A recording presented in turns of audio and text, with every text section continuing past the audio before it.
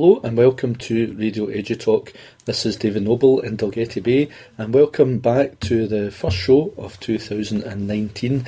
And I'm delighted to have as guest on the show today Patricia Anderson from the Give Them Time campaign. Welcome to EduTalk, Patricia. And just to start off with, could you give us a kind of brief background to how and why your campaign started and what it's all about? Sure, no problem.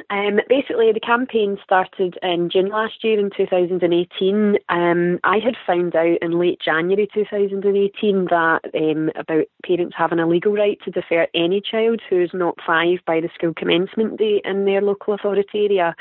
I had thought before that it was just January, February borns. And, you know, speaking to people, most people were under that impression as well. And the distinction is that it's January and February born children have an automatic entitlement to a continued year of nursery, whereas the sort of mid-August, invariably local authorities set their school start dates then. That mid-August to December cohort, they have the legal right, but they don't have the automatic entitlement to the funding. So through talking to people, we started to become aware of, wait a minute, this is different processes and different local authorities for whether you might have a greater likelihood or not of getting that continued funding should you apply for it.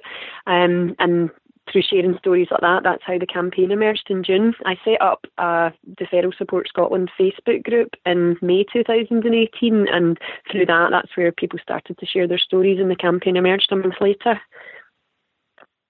And can you just give us an idea about the current goals of the campaign and the kind of key arguments that you're putting forward to those in power and to parents throughout Scotland?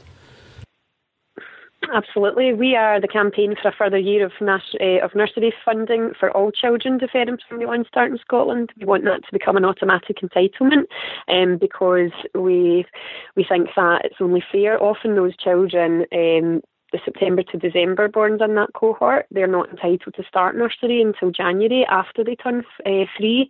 So they've only had about a year and a half of nursery and they're not entitled to any more. So they've had the least amount of nursery. And then if parents choose to take up their legal right to defer them, then if they're not granted the continued funding from their local authority, they have to finance that themselves when they've already had the least amount of nursery. The independent think tank Reform Scotland did a report on this a couple of years ago, and they felt that it was unfair as well. That was their recommendations for change to the government as well. It's called the Early Years Lottery. And basically we're looking for a more transparent, consistent and child-centred approach where parents are sort of listened to, taken seriously, and their legal right to defer is taken as the most important and the overriding decision when local authorities are choosing to fund or not. And actually we think that at the moment some local authorities are automatically funding 100% of these requests. Why can't all of them do it? And I noticed on your blog, and maybe tell us a bit about your blog in a moment, but you're saying that there's evidence there that, and without going into, I suppose, particular cases, but there's evidence through yourselves that parents have been receiving possibly incorrect information. Yes, I think there's a great deal of misunderstanding on this, whether it's malevolent or just ignorant, that the information's not been passed on accurately from the people that parents expect to have that information. We don't know, but we think that we have an awareness-raising job through this campaign to inform parents about their entitlement to defer if they believe that's the best interest of their child. We did a survey a few months back, and 559 parents in Scotland completed it. We didn't send it out through our channels, we sent it out through one of our supporting organisations, the National Parent Forum of Scotland, and we asked parents which birth months they knew that children had a legal right to be deferred in, and 80% knew about the January-February cohort of those 559 parents, but only 16% knew about, on average, from August to December born children could be deferred, and we don't think that's right, and that's what we're trying to change with this campaign as one of our aims. And you touched on the Reform Scotland report. Don't know if you want to maybe tell us a bit more about that, and also other research that you're kind of drawing upon, or that you've discovered maybe nationally and internationally that supports your arguments. Yeah, well, we don't tell parents what to think. We support parents to find out the information that can help them to find out their rights when they have made a decision to defer. Upstart Scotland is a campaign for a kindergarten stage to be introduced in Scotland, and sort of following the Nordic models of successful kindergartens there. They believe that would be the best way for children to learn up to age 7.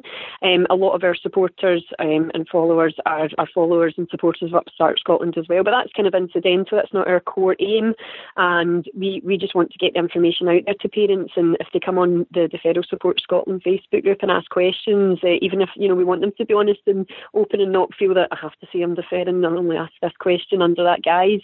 We want them to feel comfortable to say, I'm really not sure here, what swayed your decision? It's a very sort of parent-led, or we have early years staff on the group as well, and some primary teachers. We want it to be a sort of grassroots campaign. We don't tell people what to think. We support them to listen to other people, to get voices together, to share ideas, and then respect and support their decision once they've made it. And so, just at this point, Patricia, can you tell us a bit then about your kind of presence online and how people can engage and find out more information? Yeah, sure. So we have the Deferral Support Scotland Facebook group. Anybody can request to join that.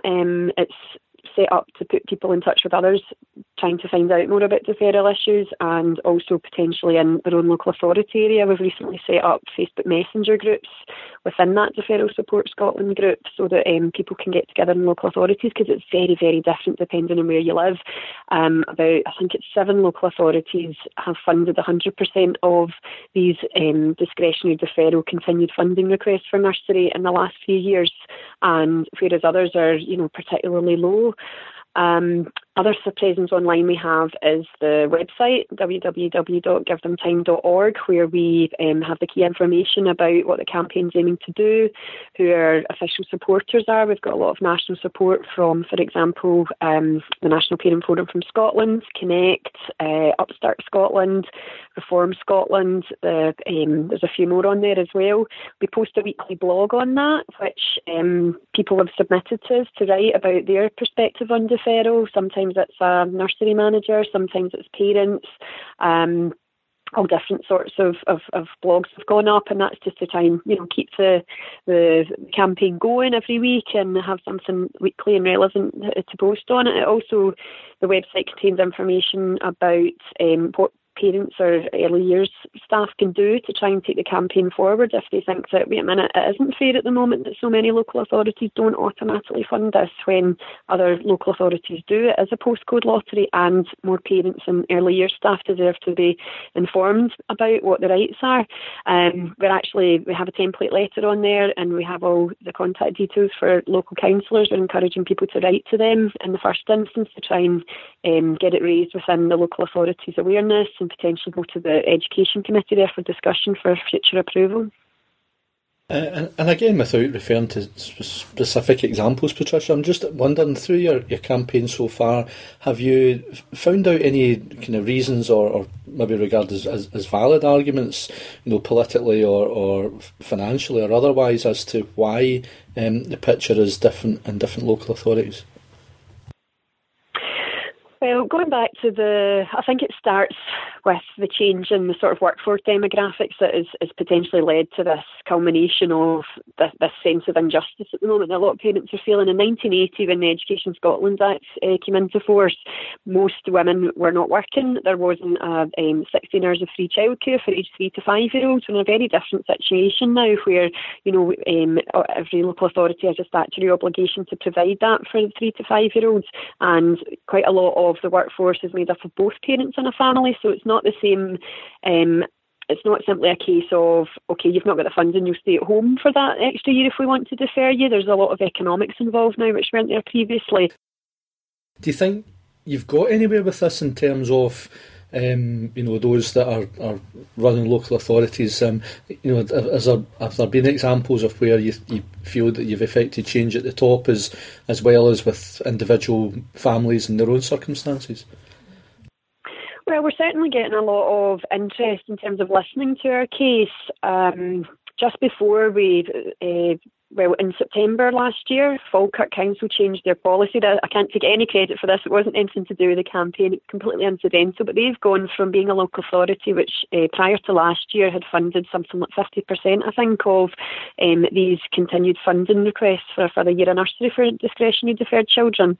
And last year they funded 100%, and they changed their policy in September so that going forward, any child from September to February birthday will be automatically just approved for that with a ticky box exercise on a form. No sort of process involving, submitting an application form with supporting evidence from you and a professional, and getting the nursery manager and potentially the associated nursery head teacher if it's attached to a school, and then going to a panel.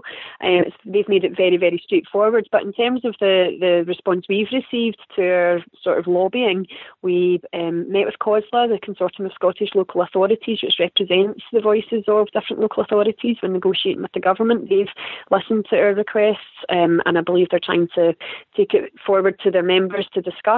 And then we've also met with Marie Todd, the Minister for Children and Young People, in December to submit our case for consideration as well. And the Children and Young People's Department at the Scottish Government are liaising with COSLA about potentially looking at how this might be something that could be done in the future, or certainly looking into it anyway without sort of making any great commitment. Different people have had different responses in local authority areas to their communications with councillors. That's been very varied at the moment, but we're optimistic that if we keep pursuing this, keep drip feeding, keep sort of, communicating, and with the numbers that we have growing in the Deferral Support Scotland group, which we're almost at 800 now. We've had 150 new members just in the last few days alone, and I think that our message will be getting out there and that hopefully change will come soon. And we were speaking beforehand, Patricia, but you're saying that this is a very important time of year for the campaign. Can you just explain why that is? Yes, most local authorities, David, have their school and registration weeks coming up either this week or next week, I believe, in January. Edinburgh and Glasgow had them in November, and the rest of the country, I believe, is this month. So it's quite a heightened time in parents' minds about, well, am I going to register them for deferral? Am I going to be sending them to school in August? So it's quite an emotional time for parents, and a sensitive time and a difficult time for some as well, because they're just pulled in different directions by their feelings on this.